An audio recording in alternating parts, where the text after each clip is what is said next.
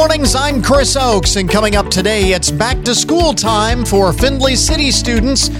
Back to school doesn't just mean a big change in our kids' daily routine. It means the return of important safety rules and regulations that commuters need to remember as well. Also this morning, conquering the lunchtime challenge. How to pack a lunch your kids will want to eat that'll also help improve school success. And building on our conversation yesterday about using artificial intelligence to help your business, there are also opportunities in making AI itself your business. We'll explain. This is the Good Mornings Podcast Edition for Tuesday, August 22nd, 2023.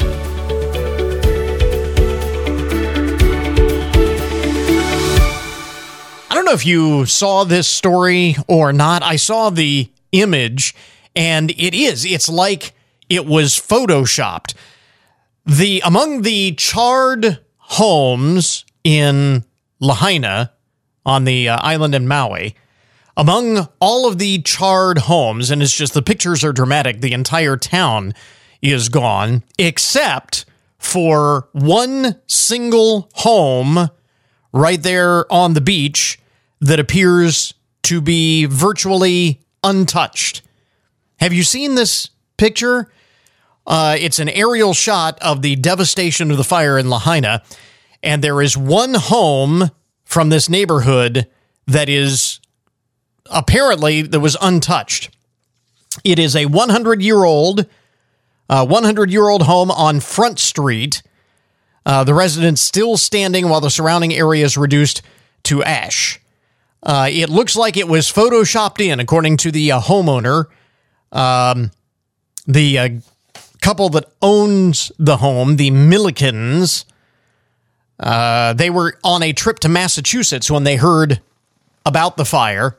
And according to a report on Fox News, they learned later that the whole neighborhood had been caught in the blaze and was likely gone. But then, the next morning, aerial footage appeared to show their home completely intact. Mr. Milliken said, we were overcome. We started crying. And then they felt kind of guilty because all of their neighbors had lost everything and their home was untouched.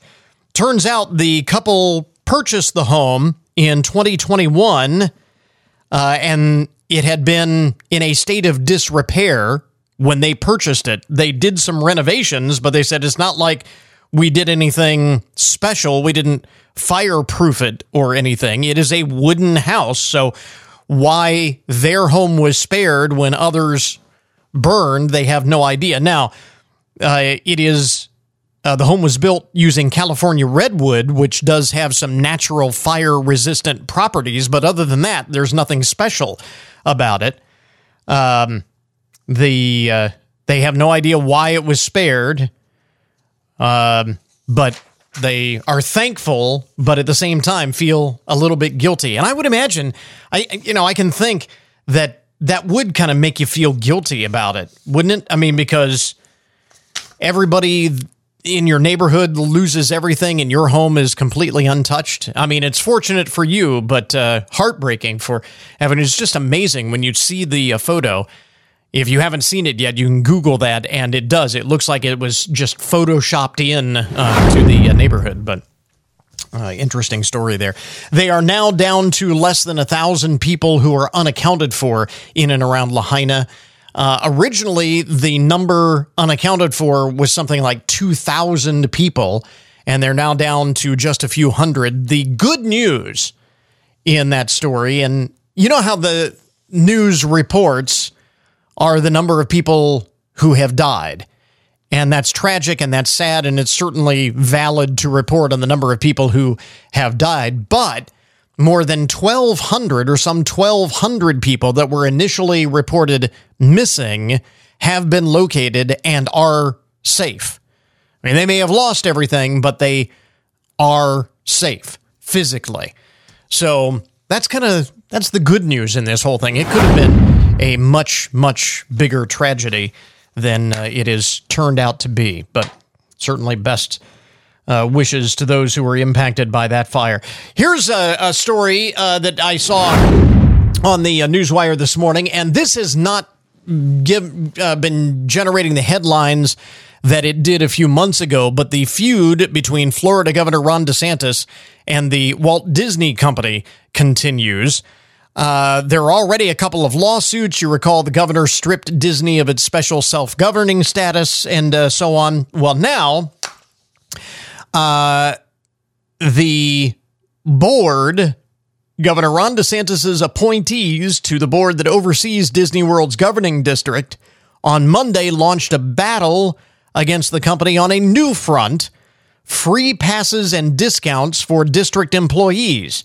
This is a story in Fortune magazine, or Fortune's online website. Board members of the Central Florida Tourism Oversight District submitted a complaint to the state inspector general claiming that the millions of dollars in season passes, as well as discounts on hotels, merchandise, food and beverages, and so on, that their Disney supporting predecessors provided governing district employees amount to unethical benefits and perks.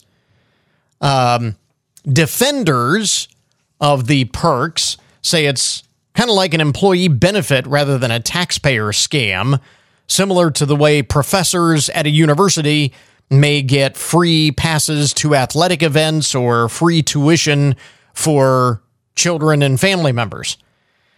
So whether this complaint goes anywhere or not, but the battle between the House of Mouse and the Florida governorship is far from over. By the way, the other part of this story, which is kind of interesting, the complaint from the DeSantis appointees comes as the district administrator that they appointed last May faces an ethics dilemma of his own. Glenn Gilzian, I think is how you pronounce it, who earns $400,000 annually at his new job, is also chair of the Florida Commission on Ethics. And according to state law, he cannot simultaneously be a commission board member and work for the district because the commission prohibits public employees from serving on its own board. So there is a bit of a conundrum there as well. So the battle rages on between Disney and Governor DeSantis. Not making headlines the way it did a few months ago, but there's still the back and forth, mudslinging and rock throwing on both sides. A couple of the other most interesting and buzzworthy stories to get your Tuesday morning started here. When was the last time you ordered food delivery, like DoorDash or Grubhub, Uber Eats? All of those food delivery services are struggling. Customers are avoiding the delivery fees in favor of dining in or picking up their own food. Delivery sales for a number of chains and for a number of delivery platforms have been dropping nationwide, and industry experts say the added fees and the expected tips are to blame. Because if you've ever ordered like DoorDash or Grubhub, the prices of your food are higher than they are than the standard menu price. You're going to pay more for the items because they've tacked on delivery fees, and then you're expected to tip the delivery drivers besides. So, a $10 McDonald's meal could end up doubling in price by the time all is said and done, and many consumers have begun to watch their spending more closely. According to Victor Fernandez of Black Box, which tracks these things, the total cost difference for the consumer is substantial. And so eateries are responding by focusing on their dine-in experiences and not catering to their delivery services so much. Of course, during the pandemic, delivery services were a lifeline for many restaurants, being able, the only way that they could stay open. But now that has passed. We talk about all the ways the pandemic changed things and how many things go back to normal and how many things be changed permanently, it appears that meal delivery services are not necessarily going to be one of the main or one of the ways that life changes forever, because it's just too darn expensive. People are watching their money a little bit more closely. Speaking of the pandemic, one pandemic era thing apparently is back. A private college in Atlanta is reinstating face mask requirements just for 2 weeks, because there has been a rising number of COVID cases in that area once again. And leaders at Morris Brown College said that that it is a precautionary measure being put in place for 2 weeks due to rising COVID cases. The school's president tells the Atlanta Journal-Constitution that there have been no cases identified on campus specifically, and they want to keep it that way. So 2 weeks to stop the spread. Got to wear face masks on the campus of Morris Brown in Atlanta. Here we go again. We'll see if that catches on. And lastly, among the first things you need to know this morning, most interesting and buzzworthy stories of the day. Have you seen the new Barbie movie yet? Have you seen Oppenheimer or any of the other movies that are out there late summer that you have wanted to see but haven't gone to the theaters yet? Well, this weekend is going to be your opportunity to do that. National Cinema Day is back. More than 3,000 movie theaters across the country will offer discounted tickets on Sunday for National Cinema Day. All movies in all formats will cost $4 or less. That even includes Oppenheimer in IMAX, if showtimes aren't already sold out. It is the second annual National Cinema Day, hosted by the Cinema Foundation. Last year's event was the most attended day at the movies of 2022. So, and I think, when I see that, it kind of makes you think that more people would go to. It was the biggest, most attended theater day of the year when movies were $4. Well, you know what that tells me? That if movies were a bit more affordable, more people would go to the movies. But they're just doing it for one day, and that is on Sunday, National Cinema Day. So, let you know. There you go. Some of the most interesting and buzzworthy stories to get your Tuesday morning started. WFIN News, I'm Matt Demchek. Your WTOL 11 weather. Partly sunny skies expected today with a high in the low 80s. Partly cloudy tonight, low in the mid-60s. Today's the first day of the new school year in Findlay City Schools, and new superintendent Dr. Andy Hatton says a lot of work has gone into this day. When I say the team, I mean everyone from administrators to teachers to the food service staff to the bus drivers. Everyone's been preparing all summer long. I know that people think summer's off, but I tell you what, the Findlay City Schools team has been working all summer to prepare. Dr. Hatton says he's really looking forward to his first year as superintendent of the school district, and he's received a very warm welcome. Meantime, the first day for Liberty Benton local schools will be Tuesday, September 5th. A man ended up in a Findlay Creek after running from law enforcement during a traffic stop. The man was pulled over on East Main Cross, a little east of South Blanchard, on Monday afternoon. He fled the area on foot towards the east and got into Lye Creek in an attempt to elude deputies with the Hancock County Sheriff's Office. The man was taken into custody and loaded into a Hanco ambulance. See some video from the scene in the story on our website. Ohio Governor Mike DeWine's office is reporting a new record in Ohio. DeWine and Lieutenant Governor John Husted said that more than 5.6 million Ohioans are employed, making it the highest number of jobs filled in our state's history.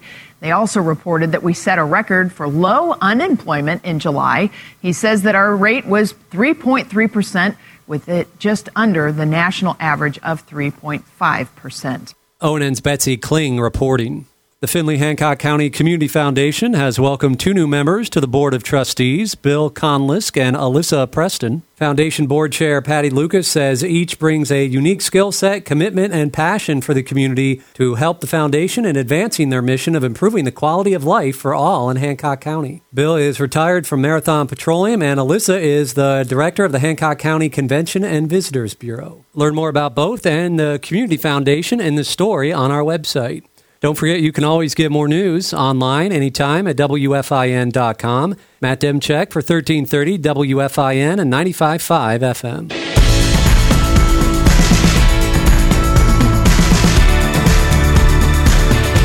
So Findlay City School students return to class today, and so that means it's time for a back-to-school refresher for the rest of us as well. Brian White, the Findlay Police Department, is with us on the line this morning. Yes, we know that kids should be looking both ways before they cross the street and checking for traffic when they're getting on and off the bus and not horsing around at the bus stop and all of that.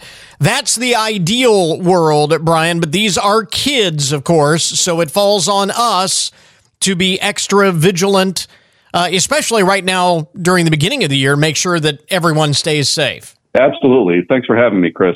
Yeah, when we talk about kids, obviously we spend a lot of time talking to them about safety, whether or not it's crossing at an intersection where people can see them rather than in between cars, or careful on their bike riding to school, checking both ways. But let's face it, kids will be kids. Right. Sometimes they're going to look both ways and sometimes they're not going to. So we need to take it upon ourselves to be extra cautious when it comes to kids going to and from school. Especially right now where their mind is on, getting back to class and starting a new year, and they're thinking about other things. And I guess the first thing is for parents to remind their kids of all of those things before they head out the door. Just drill that into their head one more time. Absolutely. It's not going to hurt to remind them of kind of those safety tips on what to look out for, what to pay attention for, and just get their minds on thinking safety, because especially around schools, there's going to be an increase in traffic, whether or not it's pedestrian traffic, bicycle traffic, or vehicle traffic. So there's going to be a lot of people coming to and from. Yeah. And then, as we were saying, as drivers, we always have to expect the unexpected when kids are around in school zones. Absolutely. You almost have to expect that someone is going to dash out from in between the buses or in between the cars and into your path of travel.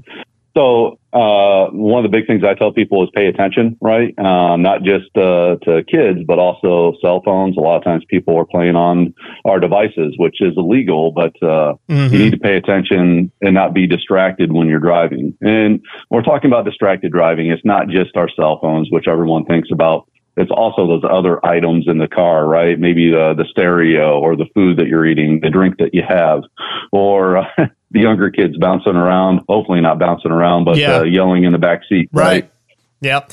And also, that's one of the reasons why the school zone speed limits are lower because of all of these issues. And again, as a reminder to drivers that we have rules we have to follow here, like those school zone speed limits that are now in effect again. Coming at the end of the summer, it's kind of tough for a lot of people to wrap their heads around these school zones because we're just not used to them during the summer months.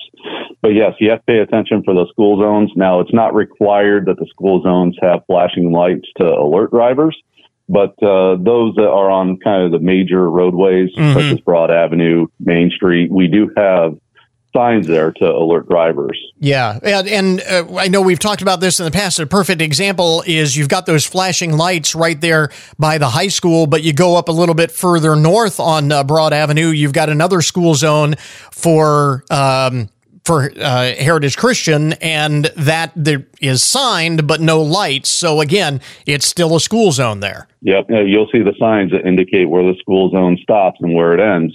And whenever we're talking about school being in session, if there are kids coming or going to school and you see children present, you are required to slow down.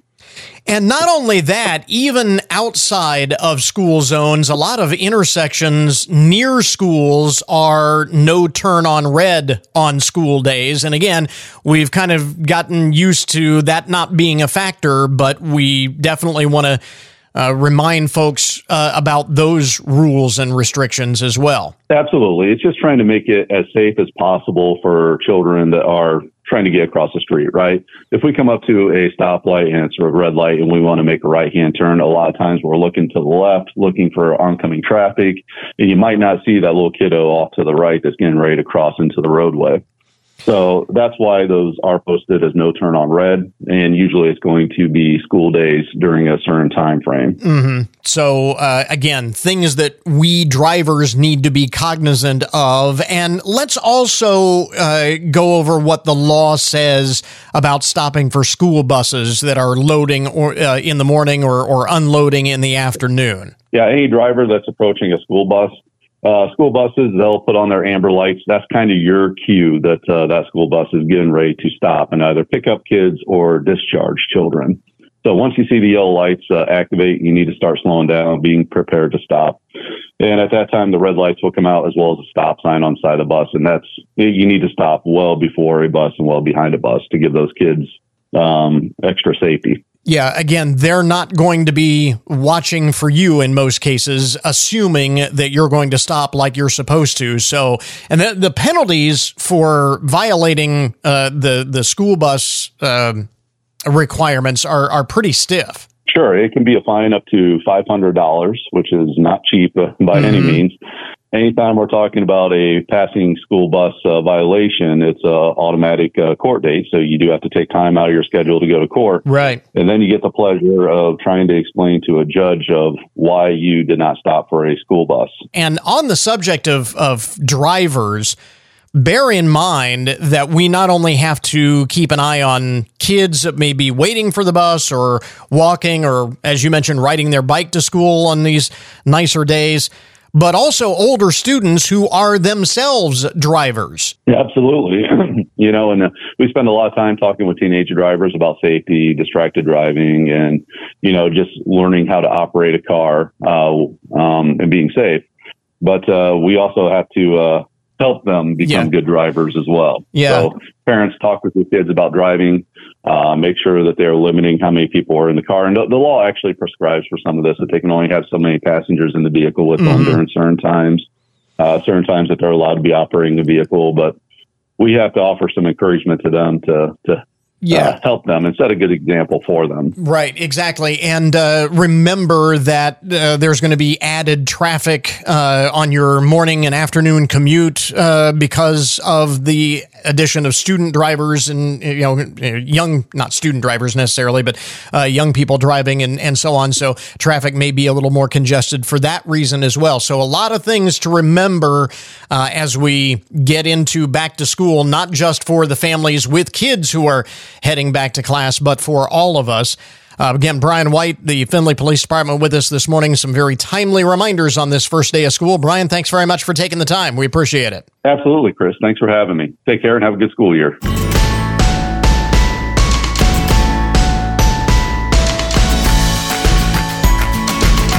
So on this first day of school for many area students, a lot of parents going to be dutifully packing their kids' lunchbox only to discover about 8 hours from now that it was a colossal waste of time because they didn't eat a single thing you packed. And if this has ever happened to you, and I know it has because it's happened to every parent, childhood nutrition expert Dr. Nicole Avina is here with her ultimate guide to conquering the lunchtime challenge. Dr. Avina, it's always the balancing act, right, between packing something the kids will like with something that is good for them.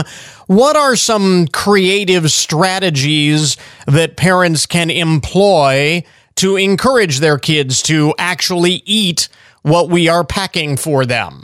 Yeah, I'm a parent myself, and I can attest that the struggle is real. I have two little kids at home, and it can be a challenge to find that balance, right, of, having something that's healthy and also having something that the kids actually like. So some things that I recommend to parents are to be persistent and be repetitive. It's been shown in research that it can take up to 15 exposures before a child develops an acceptance of a new food. So if you give your kid a healthy snack and they say they don't like it, that doesn't mean you should give up and try something else. You should be persistent, keep offering it, because over time it can build up acceptance for the child and they can hopefully ultimately begin to like it. Also, I recommend getting kids involved with the process. Have them help to make the lunch, have them help to cut up the fruit, pick out the snacks. Being a part of the process is going to have them feel some ownership over it, and they're more likely to want to eat the food if they feel like they're participating in it. Not to mention the fact that that makes it a little bit less of a chore for mom and dad. What are some of the key nutrients that are particularly important for young growing children? This comes up a lot during back to school season because, you know, parents want their kids to be at the top of their game and be ready for school and have fun. And we know that nutrition plays a big role in all that. But what we found in the research is that 9 out of 10 children are consuming less than the average recommended amount of at least one essential nutrient. So lots of kids are at risk for deficiencies. So we want to be mindful that kids are getting enough of their vitamin D. We also want to watch out for vitamin C and folate. And focusing on nutrition is a good way to do that. But it also is a good idea to think about incorporating a comprehensive multivitamin like Smarty Pants into the family's wellness routine. Yeah, I want to kind of touch on that because I'm wondering, is this one of those pick your battles moments where at the end of the day, making sure that they eat something, even if it is not the healthiest option, is the most important thing? Is better to eat something rather than nothing? Well, you know, that's a really great question. And I think that it boils down to making sure that kids are getting, of course, calories, but the more important part of it is often the nutrients. Right. And so if kids are, you know, eating junk food for breakfast that doesn't have any nutrients in them, they're going to become malnourished. You can be obese and be malnourished because you're not getting all the nutrients. So the nutrients are really important. So I think that, you know, it's really about trying to encourage your kids just to have that healthy balance and to really focus on the nutrients and making sure that we get enough of those to make us stay well and stay feeling good, too. And as you mentioned, nutritional supplements can play a role in supporting, not replacing, but supporting proper nutrition when, you know, the lunch is not going to necessarily get it all done. And as you mentioned, the research shows that even the healthiest lunches don't always get them everything that they need. Yeah, absolutely. So the supplements are really designed to do just that, to supplement, to fill in those nutrient gaps that come when you have a picky eater or, you know, when the kids just aren't eating all of their lunch or the lunch is just not all that nutritious to begin with. And so Smarty Pants can help with that. They have their kids formula. They also have a kids formula with fiber that's made with vitamin D to help support the immune system. And then I really like their kids prebiotic and probiotic immunity formula. It's made with 2 strains of probiotics that help to support digestive health, but also support the immune system at the same time. And we have to make sure that we emphasize the reason why this is so important. You were alluding to it earlier. It makes a big difference in their academic success, but there's a lot of scientific evidence that incorporating all of these vitamins, whether it's through food, through supplements, all of that, all of these nutrients, makes a big difference in kids' overall health and well-being. Yeah, absolutely. And, you know, you can see this if you take a look at kids who are eating a poor diet and not getting all the nutrients that they need. They're signs that they're sluggish, they're irritable.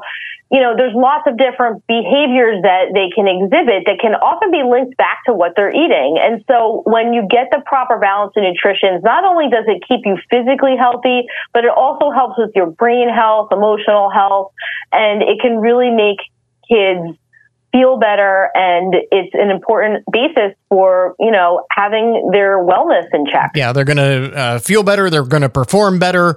Going to have more energy for all those extracurricular activities. Easy for me to say, all of that stuff. Maybe I need to eat a little bit healthier and I'd be able to talk for a change. Dr. Nicole Avena is with us, childhood nutrition expert, talking about winning the lunchtime battle. And you have more information online for us. Yes, if you want to learn more, you can go to smartypantsvitamins.com or check out their Instagram page. It's Smarty Pants.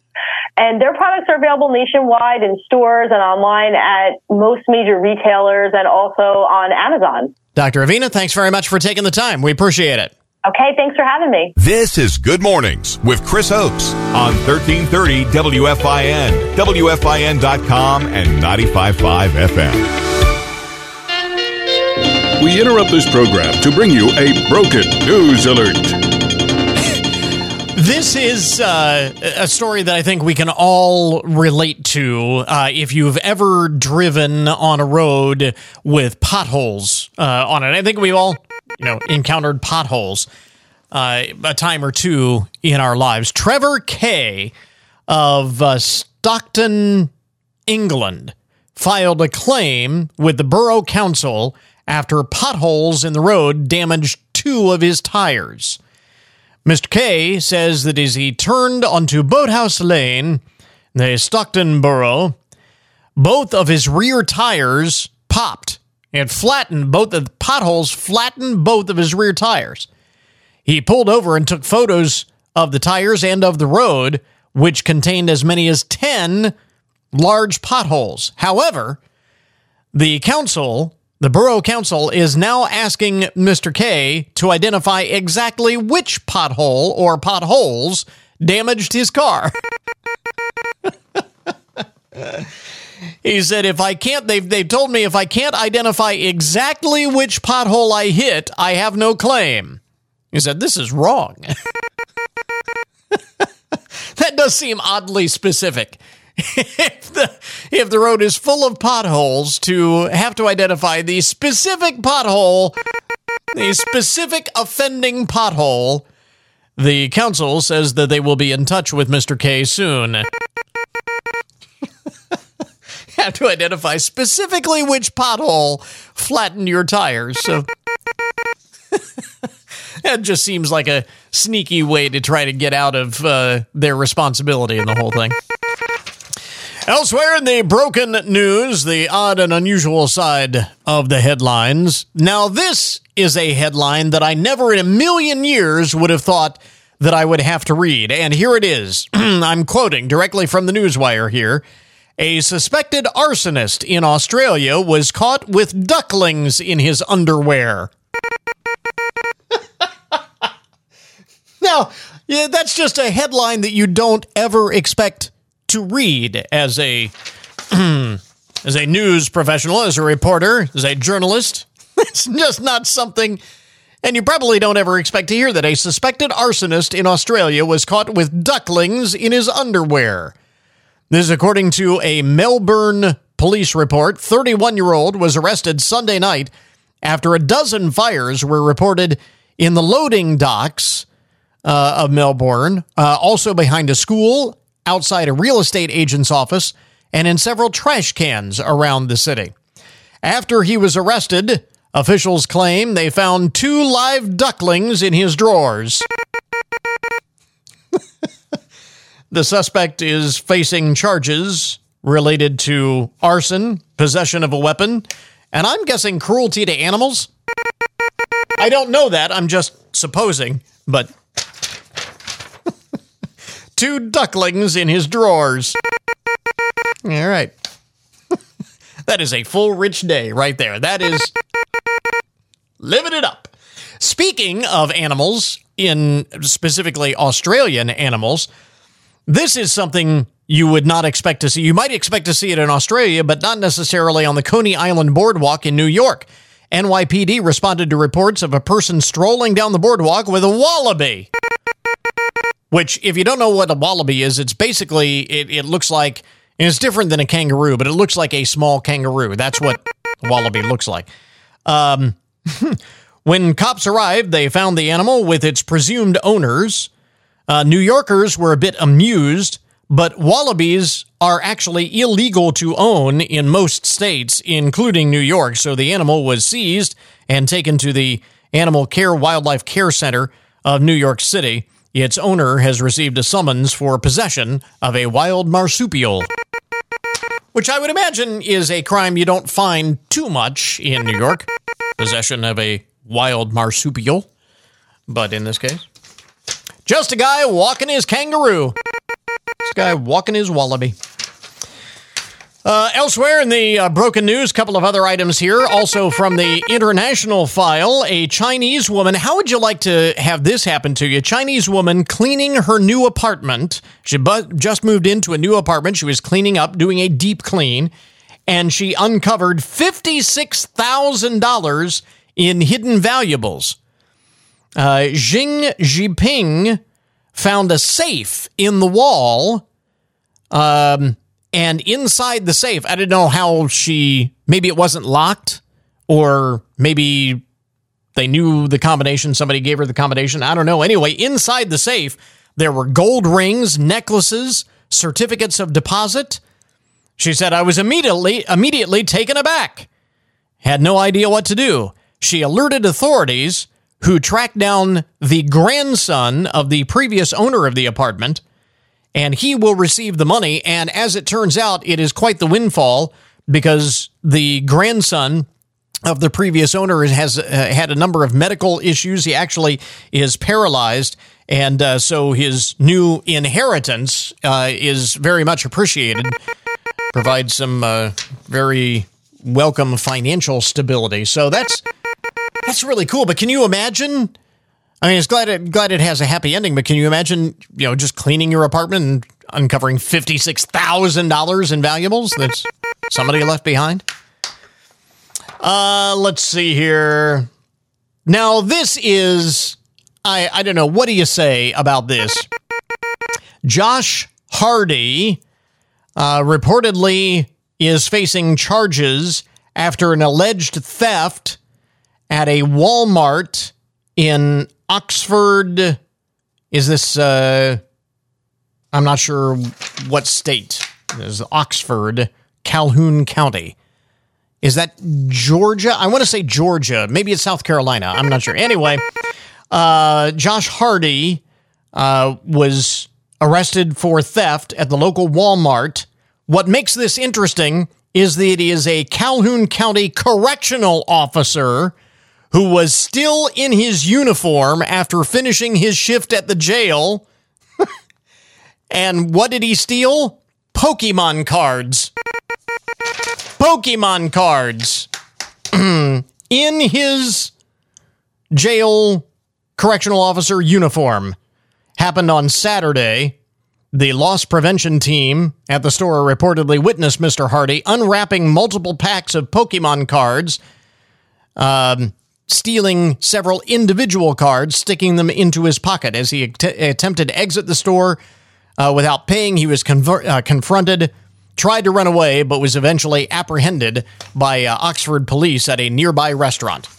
He'll now be spending some more time at the jail, although he won't be in quite the same uniform. That's putting your job as a correctional officer at risk in your uniform to steal Pokemon cards. Not the sharpest tool in the shed there. And finally, in the broken news this morning, in an unusual twist to the classic dog ate my homework excuse, a Boston couple has found themselves in some pre-wedding turmoil due to their mischievous golden retriever.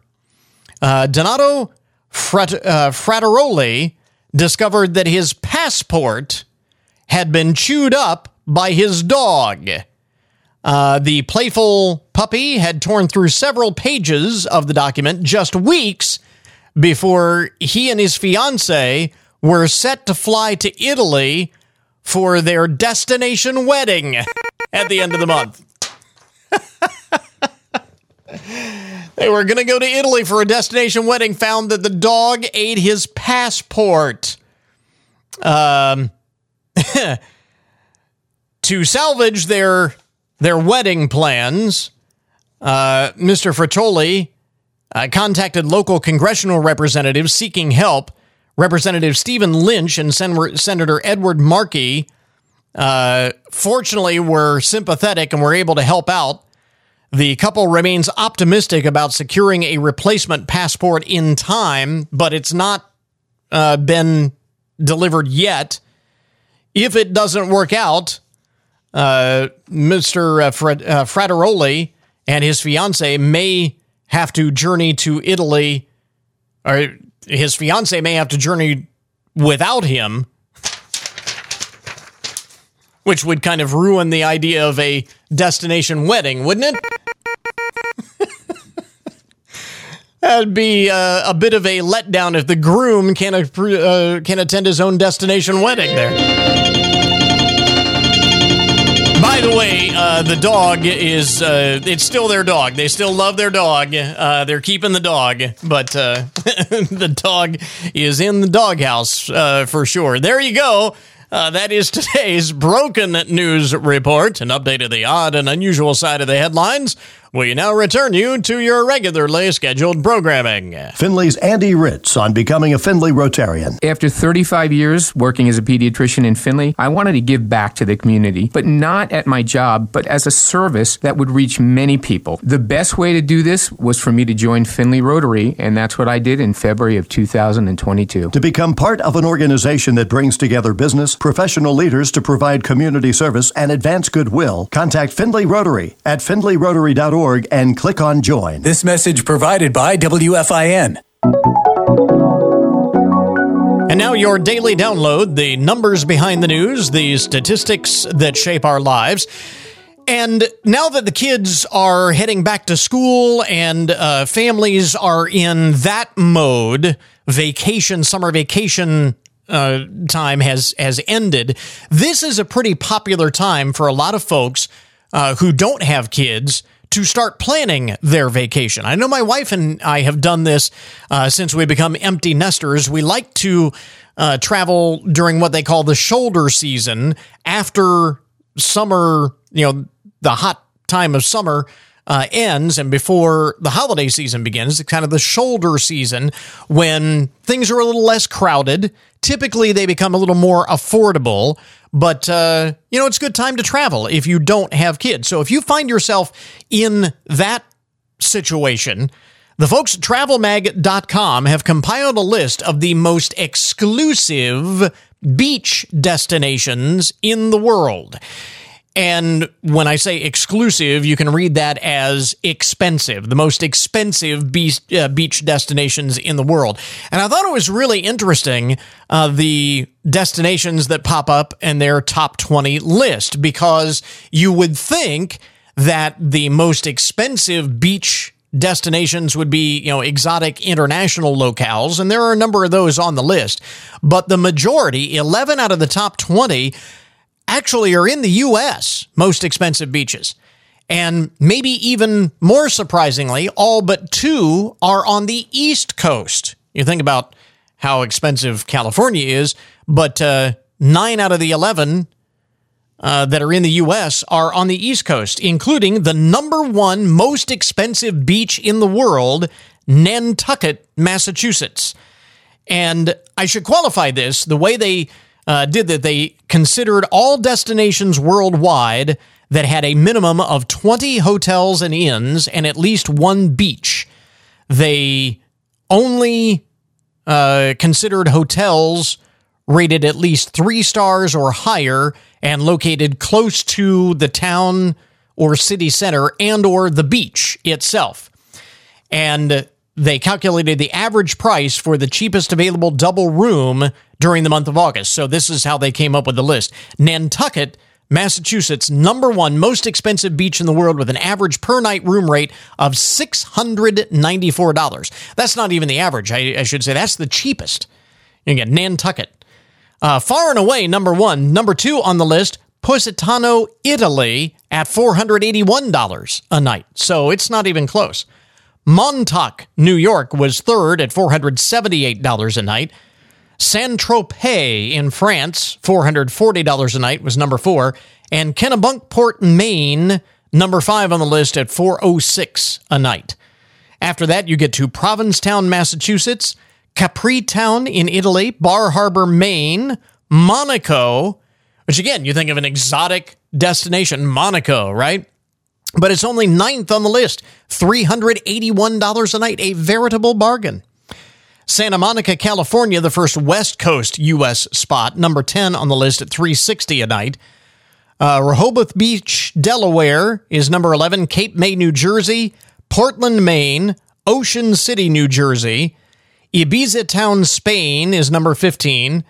Santa Eulalia de Rio in Spain is number 16. Platus Giallos in Greece, number 17. Amalfi, Italy, number 18. And I apologize if I'm butchering some of these names. Places that I've never been. Pismo Beach, California, number 19, and Santa Margherita Ligure in Italy is number 20 on the list at $292 a night. So there are actually some fairly affordable beach vacations that are still rather exclusive, according to the folks at travelmag.com, the most expensive beaches in the world, if you're thinking about a late summer vacation, where it's a little less crowded, a little more relaxed.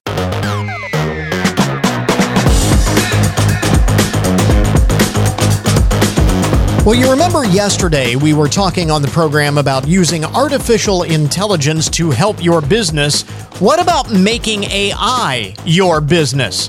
This technology is creating a profound shift in the jobs that we do and how we do them. And joining us now is Amy Reagan-Morehouse, Senior Vice President of Global Education at ServiceNow. Amy, what is the impact of AI on workers right now today? I mean, so much of the AI talk is about what the future holds. What about the present? Well, I think it's really interesting. You're right. AI is the topic du jour. And what I think is really interesting, we partnered with Pearson to really dig in and do some research in this area. And we certainly found that while potentially 23 million jobs in the U.S. could be impacted or affected in some way by this kind of disruptive technology in the next couple of years, there's actually a lot of opportunity for workers.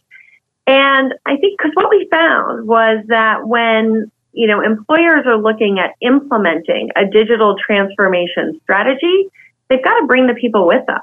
And the technology can be put in place to not replace employees, but to make their work better and easier.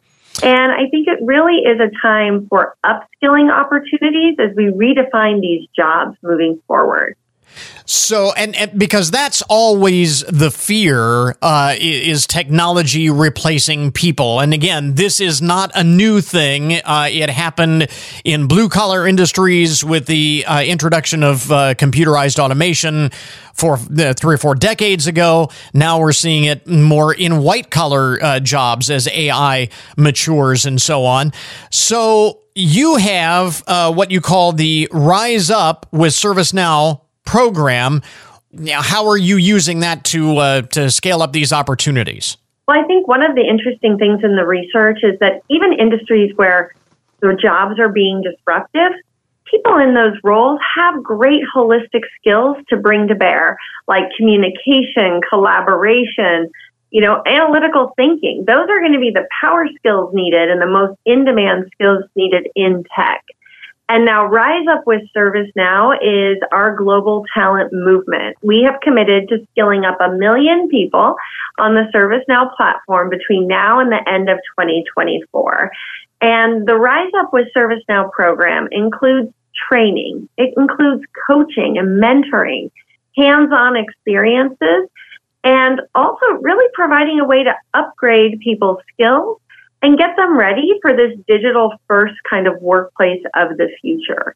I think it's also an opportunity for, as companies are putting in this technology, they're really doing it to make employees' lives easier. And so we can implement skilling programs and upskilling programs in these environments so that everyone can be moving forward as the technology progresses. And I think it also opens up some pathways to people who never saw themselves in tech. I really think there's an advantage here for bringing all of our great human skills into these new roles. Well, that is certainly a good point. One of the things, and maybe we haven't thought about this or talked about it enough, the rise of AI means just about everybody's job will, in one way, shape, or form, become a technology-related job, if you look at it that way. Now, let me play, I don't want to say play devil's advocate here, but what is the difference between this program and other upskilling initiatives that a company may individually be rolling out? Because there are a lot of these similar types of programs or ones that are billed as in a similar vein. What makes this stand out? Well, I've been in the education business for about 10 years, helping people develop tech skills. And I came to ServiceNow because I really feel this program is unique. We're looking at all the skills necessary in the job. So yes, we will certainly teach the technology skills, and those keep, advancing all the time. So we're looking for lifelong learners here. We also want to make sure that people are really developing those core human skills that are going to make them successful in the job. Like, how do you work with teams? How do you resolve problems and look at things from many angles? So we're focusing on both the tech and the holistic skills to make people successful. And another differentiator is with our platform, ServiceNow is actually providing generative AI capabilities to our customers. So not only are people getting skilled up on general tech skills and specific tech skills, they're getting next generation tech skills right now that are cutting edge as part of this program. But we're doing it in a way that provides everyone that pathway and the support they need to take advantage of these opportunities. Now, we mentioned that this is not just something that is looming out there in the future. A lot of this is happening right now. So this is a program that is benefiting individuals right now. You have some success stories or examples of how individuals have benefited from this program? Oh, we sure do, Chris. And they're such inspiring stories. We've already skilled up 400,000 people in the Rise Up program to date. But let me just give you a couple of examples. Maybe one from sort of nearby Kentucky. Someone skilled themselves up to be a certified implementation specialist. They moved up the ranks at their organization, and they ended up going into their own business and then now a CEO of a data visualization company. So it's kind of like unlocking these pathways. We also have stories of folks who were in customer service for 20 years, someone who decided to start a restaurant and then COVID hit and they had to pivot. Well, she had to pick a trajectory to go on. She jumped on with Rise Up with ServiceNow and is now actually a developer in our ecosystem. So it's amazing to see these success stories really laying the path forward for so many individuals. You know, the other thing that I take away in hearing you talk about some of those stories is some of those job titles or career fields are things that we've never even heard of before. And it probably just, I think, underscores the limitless possibilities that there are here. I love how you phrase that. You're right. Actually, if people are interested in the program, they can go to our Rise Up homepage, and it's servicenow.com/Rise Up. And there we actually outline what are these jobs? What does that career look like? And how do I take the first step in that journey? Because we really want to make sure that people can understand and see themselves in these pathways of these jobs of the future. And the possibility, really important. Yeah, and the possibility actually exists that maybe someone takes this and runs with it and comes up with a whole completely different idea that it hasn't even been thought of yet. Again, we talk about what AI is doing now, what it holds for the future. Who knows what the possibilities hold on down the line. Really interesting stuff. Again, Amy Reagan-Morehouse, Senior Vice President of Global Education at ServiceNow. Mention again the website where folks can learn more about these resources. Yeah, go to servicenow.com/Rise Up. Amy, thanks very much for taking the time. We appreciate it. Thanks so much, Chris. And that will finish up our podcast for today. I want to thank all of our guests for joining us on the program this morning. Remember, of course, you can get more information about all of the topics that we talk about each and every day on the show at our webpage. Check us out online at goodmornings.net. Coming up tomorrow on the program, a new bank rate survey finds that younger investors are more likely to be proactive in response to changing economic conditions. But is that increased proactivity a good or a bad thing? We'll take a closer look. So until tomorrow morning, that is Good Mornings for this morning. Now that you've had a good morning, go on out and make it a good day. We'll catch you back here tomorrow.